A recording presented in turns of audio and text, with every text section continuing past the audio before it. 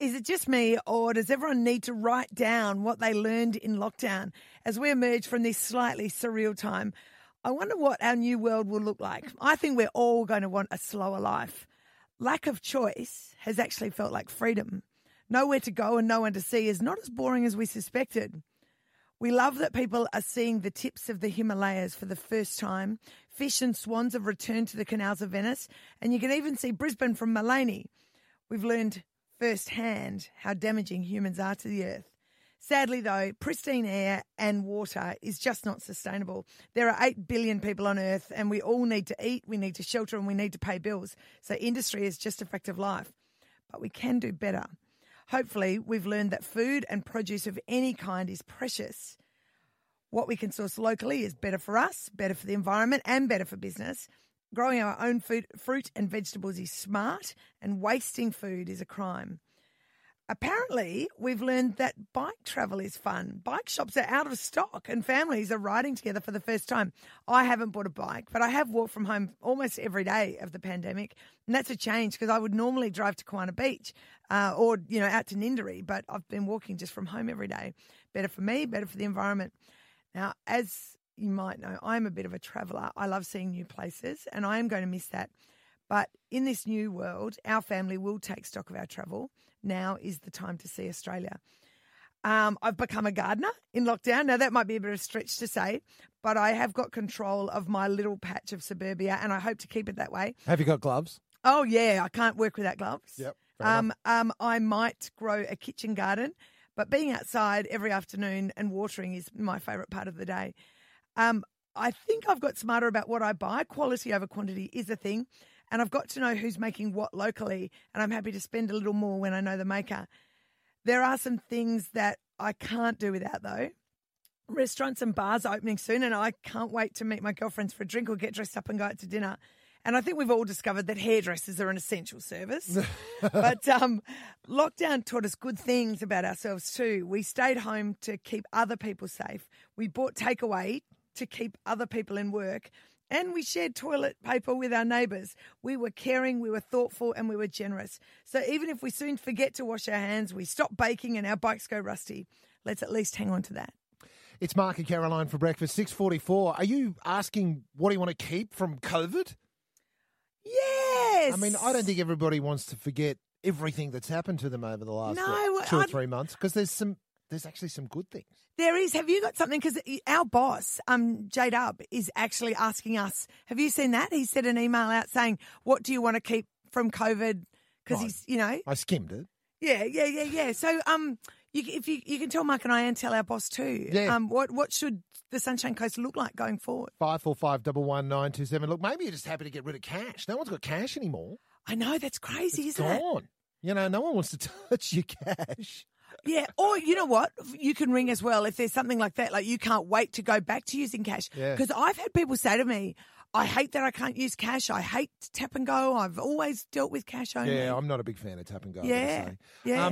Look, I think it is good. I'm enjoying that people are just being a little bit more careful with other people. Yes. I am actually enjoying that. Like, no one's kind of just brushing on past you in a mad rush now. Yeah. The COVID crisis has made us focus, okay, without employment, what else is really important? Yeah. And so having that kind of place to stop and think and go, gee, it's actually kind of scary out there if you send your kids off to school and, there's a hygiene issue or blah, blah, blah. So one thing I want to keep, washing your bloody hands. I want to keep kids trying out cooking.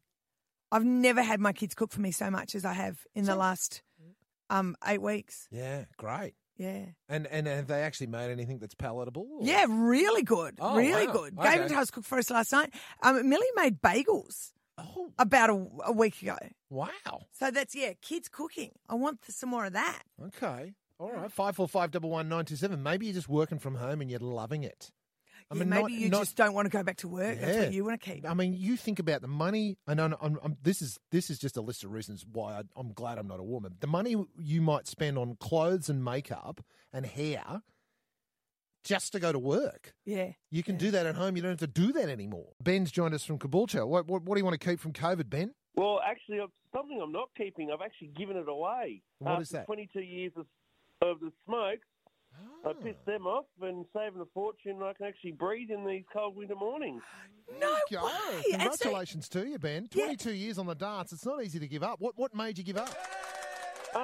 Well, the price for starters, crikey. I worked it out. I could go to America every year for 2 weeks and live it up in comfort and still have spending money. But tell me, Ben, why did COVID crisis help you give up the cigarettes? Like, what was the change? Well, I was sick of waking up in the morning and coughing, and you smoke because you get bored. And in my line of work, a lot of it sort of died off, so you were smoking more, so you're spending more money, but the money wasn't coming in. And the beauty of going to America, what you just described, Ben, is durries are really cheap over there. So, you know. Well, they are. They're about $6 a packet. That's right. No, and the thing is too, Caroline, what'll be a challenge for Ben is because he's not around other smokers and drinking. You reckon that's why COVID helped? Oh, yeah. Right. That you know, when you're around a crowd of smokers and you're an ex-smoker or I'm trying to give up smoker, that's when the pressure test is on. Now, Linda's joined us from Mapleton. Linda, what do you want to keep from the COVID crisis? I want to keep my husband decluttering his shed because it's taken me 2 years to get this far since he retired. And and it's another way I'm keeping him out of the shops because he just does inappropriate shopping. So I'm having a win-win.